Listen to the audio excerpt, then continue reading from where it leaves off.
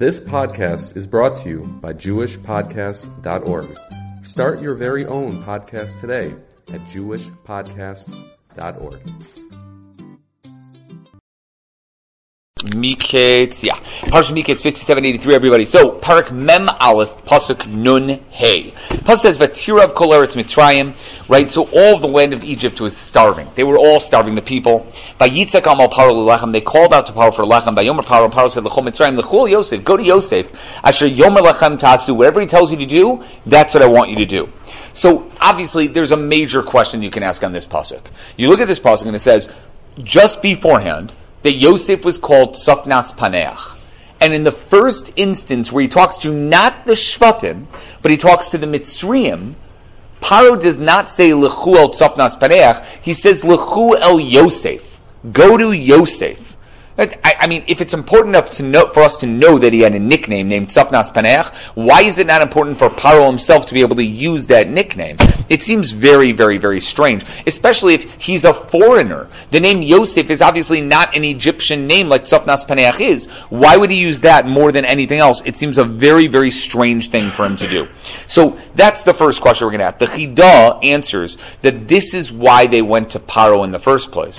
They couldn't stand the fact that a foreigner was telling them what to do. Why was he in charge and not Paro himself? They went to Paro. They said, Paro, we don't understand. This guy's not from here. This guy is a foreigner. He's around, but he's not somebody that we should listen to. Why are you putting him in charge? To which Paro said, he may be a foreigner, but he saved us. Therefore, go to Yosef, specifically the foreign name, not Sofnas Paneach, the guy from another country, because we owe him that much. The rest of the time, he called him by his nickname, but this time he purposely used Yosef to show that that was the name that he wanted him to be gone by. Right now, because he was a foreigner, he deserves our respect for saving our nation. The Mayim Beis Shueva says, truthfully, Paro did tell him to go to Sofnas Paneach, but the Torah calls him Yosef to hint to what he was asking them to do. Meaning what? We're going to see that he's going to ask them to do a bris milah. So in order to get around that and to say that he asked for that more than anything else, that's why he calls him Yosef. Okay, fine. That's two answers. We'll see if we can come up with another answer for the end of the shir, how he's known as Sofnas Paneach normally, but here he's called Yosef when Paro was talking about him. Now, first of all, why were they all starving? Surely they knew that the famine was going to happen. Yosef HaTzadik had predicted it before, and he was 100% right about the satiety, about the huge bounty crops that they had gotten for the last 7 years. There's no question that they should have realized that, and they should have anticipated this famine coming and saved because of it. So how in the world were they all starving all of a sudden? It's all of a sudden Vatirav Kol Eretz Mitzrayim? They had a hunger? Did they not recognize what Yosef was trying to do? So what happened? So Rashi says that all of the rain rotted.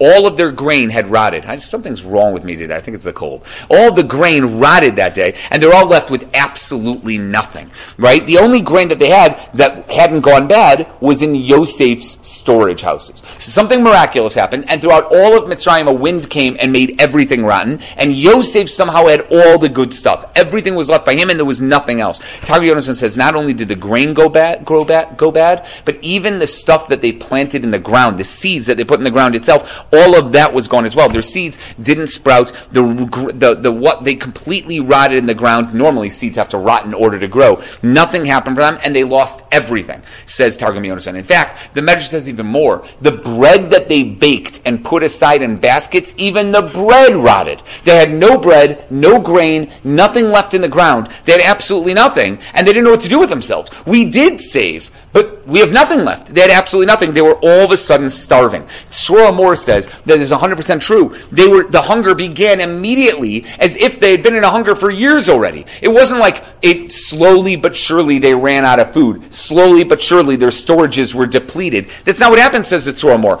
All of a sudden, overnight, they had a ton of stuff stored and everything was gone. They woke up the next morning and they were starving. They had absolutely no idea what to do. And that's exactly what Yosef predicted in the beginning of the parsha. The Yikamu Shava Shnei Ra'ov. The 7 years of hunger are going to get up right away. It's going to happen just like that. You're not even going to realize it. It's just going to happen, and you're going to be starving, and you won't know what happened to you.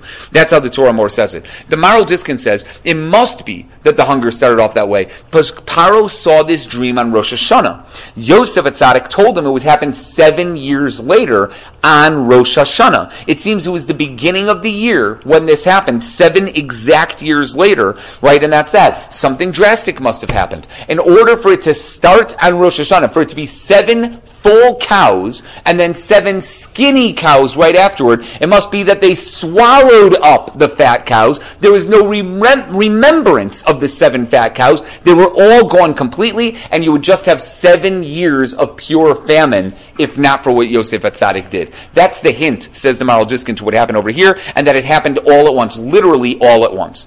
So why did they go to Paro first? They knew that Yosef Atzadik was in charge. Why would they go to Paro and say, Paro, you do this, you take care of it, to which he had to say to them, go to Yosef.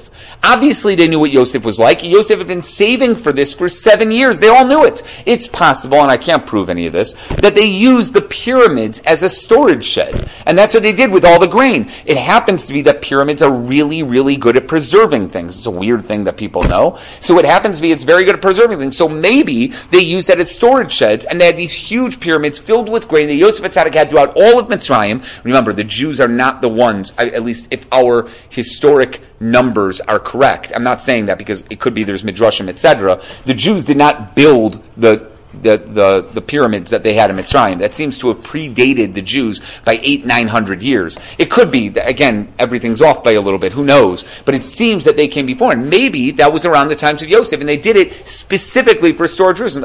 You got the Musar Yoni. Good. All right, I like that. Okay. Anyway, that's exactly what happened over here. So what happened? Why did they go here? So I found 4 answers to this question. 4 answers altogether. First one is the Chizkuni. The Egyptians first asked Paro to sell them his grain. They went to Paro and they said, give us your grain. But Paro said, that's beneath my dignity. I'm not selling my grain. I'm the king. The king doesn't get involved in such petty things. I'm not selling you anything, even if I can make a fortune off it. I'm not doing such a thing. And that's why he sent them to Yosef to be in charge, because whatever price he charges, however exorbitant it is, he's the one in charge of the grain, and that's that. So they wanted Paro to do a direct sale. Paro said, I'm too chashuv for that. So they went to Yosef and said, or he told them to go to Yosef and said, that's the first answer. That's a simple answer. The Abarbanel says this was a massive process. And he says the following. He says, at first, other nations started coming to Egypt for food, and the Egyptians who had stored food, not like the Midrashim we just said where everything went bad immediately, they had stored food, started selling to them. But then the smart Egyptians said, wait a second, we might be making a lot of money from selling to the other nations, but we don't have enough to last for 7 years if we're going to sell to all the nations around us. If we want to survive, we have to keep our grain for ourselves. We just can't give it to any other nation. We can't even sell it to the other nations. So as much as Egypt may have been a country that loved tzedakah, that gave to other people, I have no idea. I have no idea if there were people that liked the poor, helped the poor. I have absolutely no idea. But they said, we can't do anything now for other people, or else we're going to die. They knew it was going to get worse. They knew how long the famine was going to be. Nobody else knew it.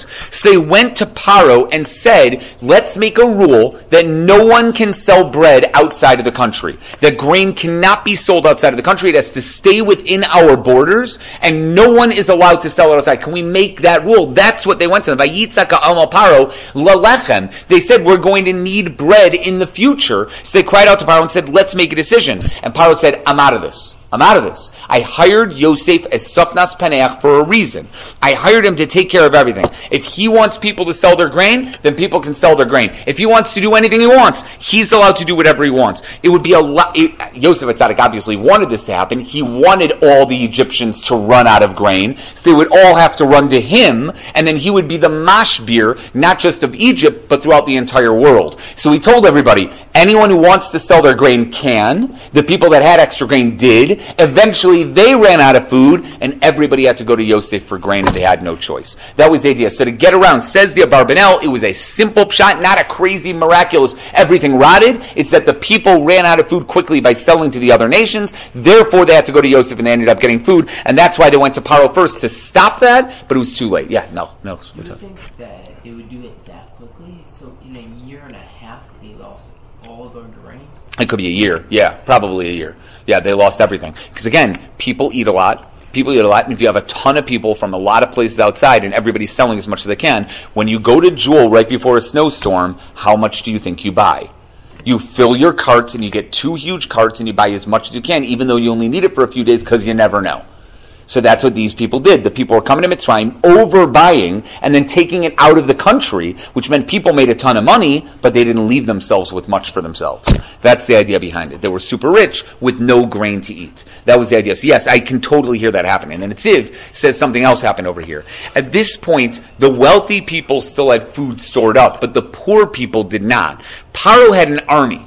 And his soldiers, his people, were normally fed from the national food storages. That's what they normally had. They normally got food from the king. The king took care of them. But that was only during wartime, where they needed to fight, and the only way for them to get war. During regular peace times, says the Netziv, the army would go to all the people of Mitzrayim. They'd go to the other Egyptians, and they'd have something like, I forgot what it's called. Maybe somebody here knows it, the word for it, where they would go and they would take money, they would take stuff, like it's called achsania in the Gemara. I just don't know what it is otherwise. Like, it's something where they would go to the people and they would stay by them and eat by them. It's in the Constitution. Quartering. Yeah, quartering. Where they would do quartering and they'd have them stay, they'd eat there, and that was that. Now here's the problem. The soldiers went to Paro and said, we obviously wouldn't quarter by the wealthy wouldn't let us in. We quarter by the poor people, and usually they take care of us. But we can't now because the poor people don't have any food. So the people who went to Paro begging for food were his soldiers in his army asking him for food because they had nothing. They had absolutely nothing left, and they didn't know what to do. Thus, Vatirav Kol Eretz Mitzrayim means the poor people. Vayitzak ha'am el Moshe, the people that cried out to Paro, were the people of Paro, meaning the soldiers of Paro. And Paro suggested that they should all, the poor people and the soldiers, should go to Yosef and do whatever Yosef was telling them to do, have it be done that way. That's probably the best thing for them to be able to do at the time. That was the idea behind it. Our fourth answer is Tifares Yonason. He says the people did have grain. They were able to eat, but they were never satisfied. They kept eating and eating and eating and eating, and no matter what they did, they still felt that they had never had enough food. And they kept being bothered by it. That somebody's by the door, guys. Somebody grabbed, thank you, Shlomo. But somebody was bothered, he was bothered by it, and they had no idea what to do. Here's what the Mitzrayim thought. The Mitzrayim were a land of magic, right? They were a land of Kishuf. So they thought that Yosef HaTzadik was doing magic, making them starving, even when they ate food. So they went to Paro. Paro is the king of magic. And they said to the king of magic, you have to stop Yosef from doing this to us. He's clearly causing us to be hungry. You've got to stop him. You got to do something. And he told them that Yosef is more powerful than I am. Yosef was able to predict all this. I wasn't able to predict it. He said, there's nothing I can do. There's absolutely nothing I can do, and I'm sorry, I can't help you whatsoever. That was the 4 reasons, what they ended up going to. Okay, fine. Rashi says, why did Paro have to tell them to do what Yosef told them to do? What was so bad that Yosef was telling them to do that they were going so crazy about it? What was so bad? Rashi says, apparently, Yosef told them to do something crazy. Yosef told them in order to get food, you have to give yourselves bris milas. You have to circumcise yourselves. So he went up to everybody. You can imagine what that started as the people. First of all, the women were super happy, but the men were sitting there and like, we have to what? In order to get food? Why in the world do we have to do it? So they went up to Paro and they said, according to Rashi, this is crazy. We're not circumcising ourselves in order to get food. She said back to them, why didn't you guys store grain? Why didn't you prepare for this famine? They said, we did, but it all rotted. So he said, so you're telling me that all of your food rotted, even your bread in your basket, everything rotted. And yet Yosef had all this stuff and it all survived. Everything that he had was good and everything that you had went bad. Is that what you're telling me? They said, yeah. He said, all right, you got to go and do whatever he says. Clearly he has more power than anybody else here. If we have no choice, if everything he does comes true, this famine came true, the rotting came true, everything is there, then what if he decrees that we're going to die? We have to listen to everything Yosef says. What's up, Mati? Why would Yosef want them to do bris milah? Oh, do bris milah. So I haven't gotten there yet. But yes, obviously that's the first problem. Why in the world is Yosef doing that? It's almost like out of like spite. Just like they're coming to him and they're coming for food, and he's just like, I don't know, cut off your finger. Let me see what I can do. Like, that's terrible. Like, that's the worst thing you can think of. So why did he do it? So Me'am Lois adds one more point to this medrash. He says the Egyptians told Paro, we know what happened to Shechem. What happened to Shechem with this guy's brother? Obviously, I don't know if they knew he was Yosef, they knew that the brothers were there. I don't know, but the medrash says they went up to him and said, we know what happened to Shechem. Shechem got a bunch of bris milas, and the next day Shimon and Levi knocked out, destroyed all of the city of Shechem. Maybe he's planning on doing that to us. Maybe he's planning on giving us a bris milah and then wiping out our entire nation on the third day when we're all sick. Maybe that's what Yosef's planning to do. To which Paro said back to them, fools, if this guy wants to kill you, he could kill you like that. He made a famine. He clearly is the only person in charge of food. He could do anything he wants. He doesn't have to kill you by making you get bris milahs and then killing you. He can kill you by starving you to death. He could curse you. There's so many things that he could do. That's what they ended up telling him. That's the end of the medrash, according to Me'am Lois. The Shach says the entire conversation is hinted in the pasuk. Vatirav means they were starving, but there was food available, but they were still starving because it all rotted. That's when they cried out for bread specifically. They had bread that rotted, and they didn't know what to do, and that's the idea behind it. That's where that medrash comes in, according to Shach. The Rabbeinu Yol adds that Paro said, even if Yosef tells you to convert to his religion, you should go ahead and do it. That seems to be based on the Medrash Agadu, who says that Yosef told them to deny their gods and bless Hashem and give themselves bris milas, and then he would give them food. And they cried out and said, we're not going to forsake our gods. They went to Paro, and Paro said, forsake your gods. Like, we don't have a choice. We're starving. We have nothing else left. We have to get rid of our gods right now. There's no other choice. Yeah. Doesn't that make sense when Paro believed what he was a god? Paro himself may not have done it. He may have said it to the people. So he may have told them. And they're telling him to forsake him for right now because he can't give them food. Remember, the Egyptians believed in a pantheon. So there was no real, one God. So you might have believed that he was a God in some way, shape, or form, but he couldn't give them food. He could give them life.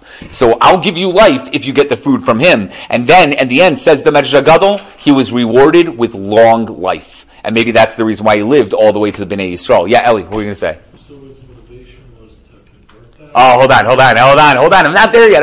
I'm going to say 8 reasons why he ended up doing this. That's one of them. But the converting thing is definitely one of them. That's definitely true. But that's that. That's that. The question is where Rashi got that from. I'm not going to really concentrate on that, but it is quick. I have 6 answers to where he got it from. The Rokach, Rabbeinu Yol, the Rivon, the Rabbeinu Ephraim say the word lochem is a gematria of 90, which is the same gematria as hamila, to hint to this. The Be'er Mein Chaim says there seems to be a gzera shav of the word lochem here, and himo lachem kol zachor. And that's where we learn it from. Himo lachem kol zachor is bris milah, obviously. Moshe the Kenyan says learn from the word asher yomar lachem ta'asu, whatever he tells you. Until him kufya tes kufsam abez says sos anochi al imra secha. Imra Secha is referring to bris milah, so therefore Asher Yomar Lachem is referring to bris milah. That's answer number 3. Answer number 4, the Hadar Zakanim says learn from the words Himo Yimo, that added hey to it. Yosef told the Egyptians, Hey Lachem Zora. So the hey seems to be something important over here. He says that to them, Parsh Vayigash. Seder Ladera says it's from the word Ta'asu, which is connected to the words Vesa Nefesh Asher Asu Becharan. Just like Avraham Avinu converted them with the bris milah, so to over here the word Ta'asu is used, or perhaps understood from the pasuk, simply telling the Egyptians felt that Yosef was asking them to do something that they couldn't do. What could it possibly be that Yosef was telling them to do? It must be bris milah. That 6th one is a little bit of a hard one, but out of the first 5, you have these gzera shavas / words that are connected that allow us to believe that it's bris milah. Yeah, Nels? Isn't that 5? Which one? Isn't that 5? If I counted correctly, Rokach, Rabbeinu Yol, Riva, and Rabbeinu Ephraim, Be'er Mayim Chaim, Moshe Zakanim, Hadar Zakanim, Seder L'derech number 1, Seder L'derech number 2. There you go. Listen, if I get a gematria and I tell you that one thing is 90, right? And I tell you that Hamila is 90, I totally agree you should definitely count it. I might have messed that up. But if I tell you 6 answers and I mess that up, I totally agree you should be giving this year. I'm okay with that. I'm fine. But 6, I think I can count up. I'm okay with that. Okay, that's that. So now what was Yosef doing? Why would he tell them to get a bris milah? This is your question, Mati. That's your question, Eli. Okay, what in the world was he thinking by giving that? So I have 11 answers. I think I said 8 before. It's because I forgot. I have 11 answers to this question altogether, okay? Now you can give shir. So now, the Kli Yakar says the easiest answer, and it's the most basic. This answer is given by at least 6 different Meforshim. I'm quoting the Kli Yakar because I think it's the easiest one to go through, but it's said over by so many different other words, so I'll add on a couple at the end. Kli Yakar says an orla is called a cherpa. It's something disgusting, something degrading. And that's what the Shvatim told Shechem when they said, it's degrading to us that an oral is going to marry our sister. We can't let that happen. A famine is also called cherpa. In Yechet Yecheskel, Parak Lamed Vav, Pasuk Lamed. It says, "Lo sichu od cherpas rov bagoyim." So a cherpa is somebody without a bris milah, and a cherpa is a rov. His thought process was, if you remove one cherpa, you give them a bris milah, then all of a sudden the other cherpa, the rov, will be taken away. Practically speaking, removing the orla is the extra blood from that surrounding area, causing it to rot a bit, right, if it remains. When there's an abundant amount of hay and chaff around that causes rotten, disgusting things to happen to the grain. Yosef himself was zoche that his grain didn't rot because he had protected that area of the body from the sin of Potiphar, which seems to be somewhat midah keneged midah. So he said, if it worked for me, I kept myself away from Arias, then if you keep yourselves away from Arias, it's going to work for you too. That's the connection of cherpa, and that's the answer the Kli Yakar gives. He in fact says that this is learned by Noach. By Noach it says, Vakimosi es brisi itoch. I will keep my bris with you, referencing Noach being born with a bris milah, and therefore the food on the teva, which was sitting in a dank, dark spot of the teva for 12 months, did not rot, which shows that if you have a bris milah, your food will be difficult to rot. If you treat the bris milah correctly, then they won't rot. So Yosef HaTzadik thought, okay, so if a person treats his bris milah correctly, as I have seen, I've shown by me myself, by keeping my bris milah, then in the end, everything will be okay. Based on that, and Shlomo, hold on a second for that, based on that, there's a Gemara in Sota, Daf Daled Amud Beis. Anyone who's together with a Zona will end up looking for bread and will not find it. And that being together with a non-Jewish woman, he says, will cause his orla to pull out, which causes him to be disappearing from Avram Avinu, which means he could go into Gehenna. Anybody with the bris milah can't, but with that, if the orla is there, then it's there. Getting a bris milah, he says, curbs one's taivas. And Egyptians were well known for their immorality. That's why this tikkun might work for them for a famine. He thought, hey, if this works for this, then why not? So I don't know if I can count this as one answer or two answers. I'm kind of counting it as a 1 and a 1A. They're kind of connected to each other, cherpa versus this idea. I think the connection is the same. The Oznaim LaTorah continues it. He says, Yosef was well aware of the Arias and Mitzrayim. He was well aware that the Mitzrayim were well known for doing terrible things, experiencing it firsthand with Potiphar's wife and all of her friends. Maybe even Potiphar himself. Remember, Potiphar wanted Yosef himself. Such immorality causes a hunger. So therefore he gave them bris milahs to curb their taivas and to stop them from doing such Arias. Maybe that's why the hunger ended after 2 years. We all say it's because Yaakov Avinu gave them a bracha and the Nile River overflowed, etc. It could be that this is why, because they got rid of their Arias with those bris milahs. The Be'er Maim Chaim says Noach needed a bris on the teva for the food not to rot. As we said, he was born with a bris milah. Rashi tells us that over there. He didn't say that he had a bris, but Rashi says that over there. Noach also kept his bris and wasn't together with the women or the other men before the teva. He kept himself away from all those things, and therefore he was zocha to the food lasting. And that's the idea.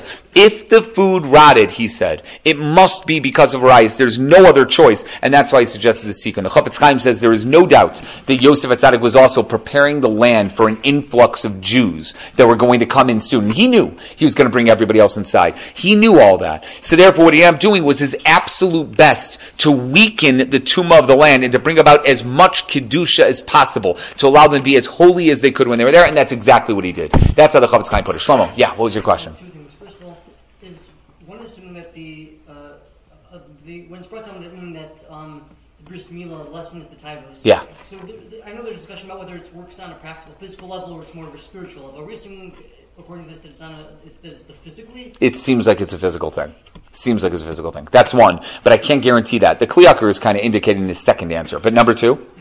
I'm also the Chafetz Chaim, when he's saying that in terms of tumah. So when this goes into in terms of, does he mean simply the fact that because they'll get the bris milah, they'll be less, they won't do Arias, will be less tumah? Because the fact that they have an orla doesn't make a difference for. Yeah, I think you're right. The fact just getting a bris milah doesn't make you more kadosh, but I think again it has to do with rights. That's why I put it as an end for all these. I think that gets rid of the tumah because people are not going to do the terrible things that they've been doing up until now. I think that's exactly what he's trying to say, the Chafetz Chaim itself. Okay, and that leads to an all aryeh, right? Rabbi Leibel Katz says Yosef knew how hard it would be for Klal Yisrael in the future to live in Mitzrayim, and they might stop giving themselves bris milahs to make themselves more like the Egyptians. That's why he forced the Egyptians to get bris milahs as well, so that they would eventually never have that excuse. Like in the future, they wouldn't have that excuse whatsoever. The truth is, as soon as Yosef died, they started doing bris milah. That's exactly what they did. But when he passed away, and the Egyptians stopped circumcising themselves, that's when Bnei Yisrael stopped doing the bris milah.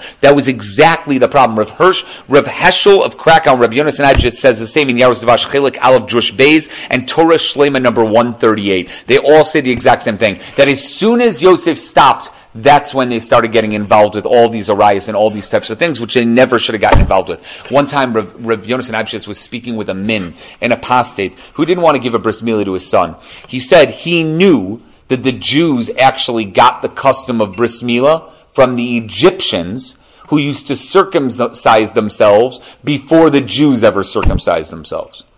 And Rabbi Yonasan Eibschitz answered him, or told him, he said, it's 100% a Jewish custom. He said, how in the world are you believing Wikipedia, for example, over Rashi and our Torah? How in the world? It's clear the Egyptians did have bris milah before the Jews came, because Yosef gave it to them. Yosef gave them the concept. So if there's someone that say that, so because they're always, so he said, so the guy ended up answering, he went back to him and he said, Rabbi Yonasan, that doesn't make any sense. Why would Yosef have told them to get bris milahs in Mitzrayim? And he answered, because of what you just said. In other words, because he said there were Jews that were going to say, we want to be like the nations of the world. And just like the nations don't give bris milah, we don't want to give bris milah. So therefore, he made the Egyptians give bris milah so the Jews wouldn't have that excuse when they came down to Mitzrayim. That's exactly what he told them. He told them this answer. That's what Rabbi Yonasan Eibschitz told them in. So that's the idea behind it. That's answer number 2/3, however you want to put it. Okay, next. Mi'amloi says it's possible that Yaakov Avinu was acting the way of Avram Avinu. And that's what you were saying before, Eli. He was Megayer them. He wanted to be Megayer as many people in Mitzrayim, giving them Musar and slowly but surely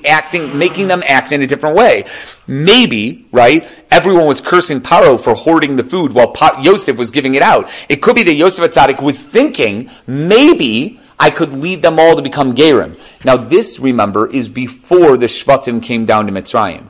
Yosef HaTzadik may have thought to himself that his job as the leader of all of Mitzrayim is to be Megayer as many people as possible. Similar to Avram Avinu when he first came to Eretz Canaan. Only when the Shvatim came did he realize that that wasn't his job. His job was to save Klal Yisrael. So he put them in Goshen, separated from the Egyptians, and he stopped giving bris milahs to the Egyptians. It makes sense. His plan changed when he saw what he had to do. So it's possible, says Mi'amloi, that that's what he's doing. The Al-Shich says that Yosef knew this hunger was based on astrology. Teres Yonasan said the 7 cows were based on the 5 planets, the sun and the moon. If he could cheat the stars, then he could cheat them out of the hunger. If he's Megayer them, then they're Bnei Yisrael. What do we say about Bnei Yisrael on Mazel, guys? Yeah, Ein Mazel Yisrael. So he thought maybe he could cheat the hunger by making them Jews, and then the hunger would stop. Eli, yeah. Could this be a way to curb their znus? If there's less taiva, if they have a bris milah, Yeah. then if they were so promiscuous, then maybe this is. Yeah, 100%. Yeah, that was the answer that I wanted before from the Beramayim Chaim that was on the Torah. Yeah, that 100%. I think 100% that's the idea behind what he was trying to do. But this idea of Gerus, I think, is a little bit different. This Gerus idea is a completely different idea they wanted to go through. The problem with that idea, says Rav Yaakov Kamenetsky, is you can't force someone to convert. And what was Yosef HaTzadik doing? Forcing them to get bris milahs in order to get food. You can't force somebody to do that. In fact, if someone comes to convert because they see the Jews have the ability to save them, we don't accept them as converts, right? Nobody accepts that because that's Gerus in a good time. We don't try to make Gerim during that time. There's a Gemara in Yevamos Chav Daled, Yevamos Mem Zayin that talks about this. Aside from that, wouldn't it be obvious to any outside observers that Yosef HaTzadik was Yosef HaTzadik if some foreigner whose old name was Yosef started getting everyone to convert in Egypt in order to get food? Don't you think the Shvatim would have heard about this and they'd be like, strange. We had a brother named Yosef. I wonder if they're connected. Like, it's a strange thing altogether, isn't it? That all of a sudden he starts asking for something like this. Says Rabbi Yaakov Kamenetsky, something seems really wrong with what he was doing. So Maskell David says, Mitoch shelo lishma, balashma. Maybe they didn't realize what they were doing yet, but if he gave them bris milahs, maybe that mitzvah would have an effect on them and they would become better people. Maybe Yosef did that, right? That he did that in order to make them into better people. Just go around. That's how he answers Yaakov Kamenetsky's question. Aside from that, he said, how do you know Yosef wasn't trying to send a message to the Shvatim? Maybe he was trying to send a message that he's alive and well, and look what I'm doing in Mitzrayim. Somehow the Shvatim didn't get that message. They didn't get the memo that there was bris milah going on in Mitzrayim, but maybe he was trying to surreptitiously, is that the right word? let them know, hey, I'm down here, I'm in charge, come down to Mitzrayim. Maybe he's doing it without them really knowing it. Maybe that's the idea behind it. However, Rabbi Yaakov himself says another answer based on the name of the Malach of Mitzrayim. The name of the Malach of Mitzrayim is Rahav, Reish He Vez, which means to be haughty and to be a people that think of themselves as absolutely great. These were people that found it hard to break bread with foreigners. They wouldn't eat at the same table as foreigners, right? When Yosef Atzadik was eating with the Shvatim, everybody else, the Egyptians, had to eat at a different table. They couldn't eat together. So it could be that the Egyptians were so haughty, such gaiva, they called them Ivrim, like they're from the other side. We don't want to deal with them whatsoever. And maybe Yosef Atzadik knew that they wouldn't survive in Egypt with those types of people around. After all, the Egyptians again were known for their physical prowess, how big and strong they were. Yechezkel talks about that. Maybe that's the reason why. To break down that gaiva, Yosef may have told the wealthiest among them. Remember how he said up above there was the poorest among them? The wealthiest among them, that they should get bris milas to knock themselves down. And then he told the poor people to move houses. That's what he does in Vayigash. He gets them to go from house to house to house so that everybody would feel more at home when they came to Mitzrayim. The Jews also had bris milah. The Jews also didn't have homes. They all would be together. So that's the idea. He would knock down their egos and help them, and that's the idea about what the bris milah was for. So that's another answer, possibly a sixth answer, as what we're dealing over here. There's Rabbi Yehuda Assad, there's Rabbi Yonasan Eibshitz, and there's also a Sfas Emes. A Sfas Emes that goes into Tzadik Yesod Olam and what it had to do over here and stuff like that. The Mayim Beis Shuvah discusses this a little bit. He goes into what they had. Chavila and Shur were the places of Bnei Keturah. He says a crazy chiddush that no, he wasn't telling all the Egyptians to get bris milah. He was trying to convince the Bnei Keturah to get bris milah. Did everybody know the Rambam Paskins La'alacha, the Bnei Keturah are chayiv in bris milah? And because technically they're in the world, they might be a miut, but they're kavua somewhere. There's a set people that live in a place that are the Bnei Keturah. Therefore, even though the rove of the world is not Bnei Keturah, the whole world is technically chayiv in bris milah because of Bnei Keturah. Maybe that's why Yosef Atzadik went ahead and gave bris milah to all of Mitzrayim. Because there's a miut of Bnei Keturah among them. The Bnei Keturah are chayiv. And because they're kavua and not rove wouldn't apply, therefore he gave a bris milah to every single person in Mitzrayim because of that. He held like the Rambam. Obviously Yosef Atzadik knew the Rambam. There's no question about that, right? So clearly he knew it, and he went ahead and did that. That's how the Mayim Beis Shuvah says it. There's a Tzedel Derech that brings that down. There's also a Be'er Basada that says it's based on Hilchos Malachim, Parak Yod Halacha Ches. Okay. There's a bunch. There's others that say that he was allowed to because they were all his avadim. What's the halacha by an Eved Kanani, guys? What's the first thing you do with an Eved Kanani when you own an Eved Kanani? You give him a bris milah. You actually, no, that's a nirtza by an Eved Ivri if he wants to work for more than 6 years. Right? But an Eved Kanani, you give them bris milah. That's how we know that Haman had a bris milah. Do you guys know that? Haman had a bris milah? If Haman sold himself as a slave to Mordechai, then he was an Eved Kanani. What's the halacha by an Eved Kanani? He's automatically a Jew. So he gave him a bris milah, right? So he gave Haman a bris milah. So that's why it was so shocking. Like he called him out on it. Mordechai said, like, "Oh, he's my slave." He told everybody else, right? Asher higid lahem, asher hu Yehuti. He told them that he was a Jew, not that Mordechai was a Jew, that Haman was a Jew. It's a long story, but you can look it up when we get to Purim. Maybe I'll talk about it then. But either way, that's that. And there's a famous Likutei Sichos, the Lubavitch Rebbe, that says that as well. He goes into this as well, but I'm going to stop with this. I've got two quick stories over here. Rabbi Yosef Shalom Nathanson, the Rav of Lvov, was once approached by a Jewish traveler who asked him if he could darshan in the Beis Medrash. Since he needed money to marry off his older daughters, that's what he used to do. So to be a guy, he used to come along from city to city, and he would go in and he'd darshan in front of everybody. Okay, so he got up there, and Rav Nathanson gave him permission to speak. He got up to speak, but it was clear he had no idea what he was talking about. He was a horrible speaker. He had no idea what he was saying. And he got up, right, and it was absolutely terrible. So after he finished, he went up to the Rav, and he asked him what he thought.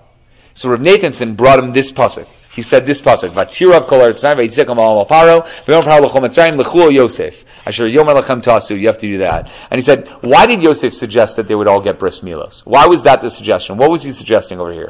Because he wasn't sure who to trust here.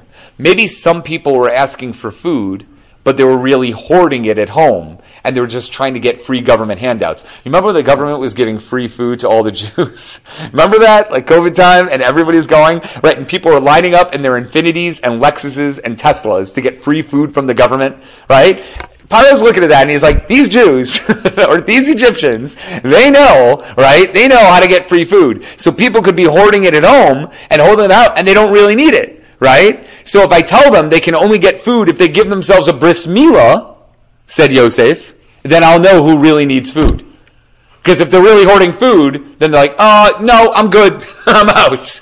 But if they really need food, they're going to do bris milah. So when Paro went to Yosef and said, what's going on here? Why are you doing such a thing? Yosef Tzaddik told him, I'm trying to weed out the bad guys. I'm trying to weed out the guys who don't need food. The guys who need food will be here, and that's that.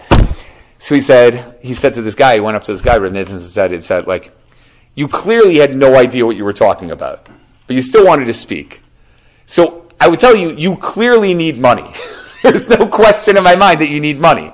So is it worth the money for you saying that speech? No, the speech was terrible. But you clearly need money, so it's tzedakah if I give you money. So he gave him a ton of money. That's what Riddition told him. I'm sure he didn't hurt his feelings whatsoever. But that was the idea of what he told him right over there, and that's that. Aleinu L'Shabach says there's many people that go to Gedolim. They ask for advice, they ask for a bracha, right? Even a Yeshua. They ask for Yeshua, something crazy. They'll ask for anything out there. But we see that not everyone is saved by the brachos of the Gedolim.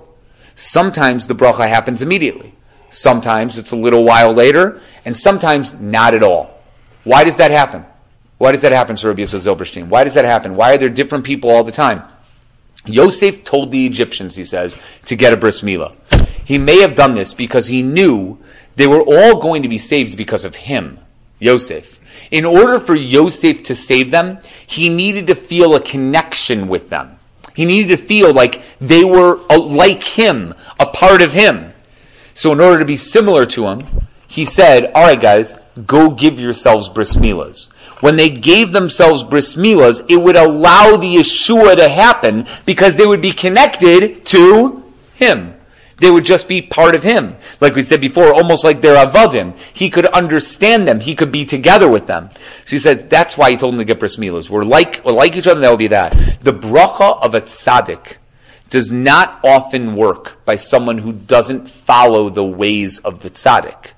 If he goes to the tzaddik for a bracha, and he gets a bracha from the tzaddik, then Hashem will look at him and say, well, did you do what the tzaddik told you to do? Did you follow what the tzaddik himself does? We're willing to give that bracha and that Yeshua to the tzaddik, but to go to you, you have to connect yourself to the tzaddik. For that reason, there are people that give a pidyon, a redemption, a little bit of money to the tzaddik. So they're connected to the tzaddik. The tzaddik feels like, oh, they gave me something, so that I can do something for them. It could go to yeshiva, it could go to tzedakah, it could do anything, but it's given to the tzaddik to connect them with that tzaddik itself. If someone takes on for himself something that tzaddik does, that may help the bracha or the Yeshua of the tzaddik come quicker, he says. Because that's what Yosef tzaddik did, and who knows, maybe that's what made the Rav end quicker. Maybe that's why the hunger ended quicker than it actually did. He suggests that, and I suggest that for everybody here. If you go to a tzaddik, you ask him for a bracha, you're asking for a Yeshua, and you wonder why it hasn't happened, ask the tzaddik what you can do. And if the tzaddik won't tell you specifically what you can do, then ask him what he does. See if there's something that he does that you could take on for yourself to be more similar to the tzaddik. And if you don't have a bris milah, then get yourself a bris milah. That would be a great idea. That would be a great connection. That would be something that connects you straight to him, the same way that Yosef tzaddik told these people. Altogether, I think I had 11 answers altogether. There might have been a little bit more, but I don't remember. But in the end, that's the idea of what he tried to do over here. Shkoyach, everybody. Have a great Shabbos. Shkoyach for coming.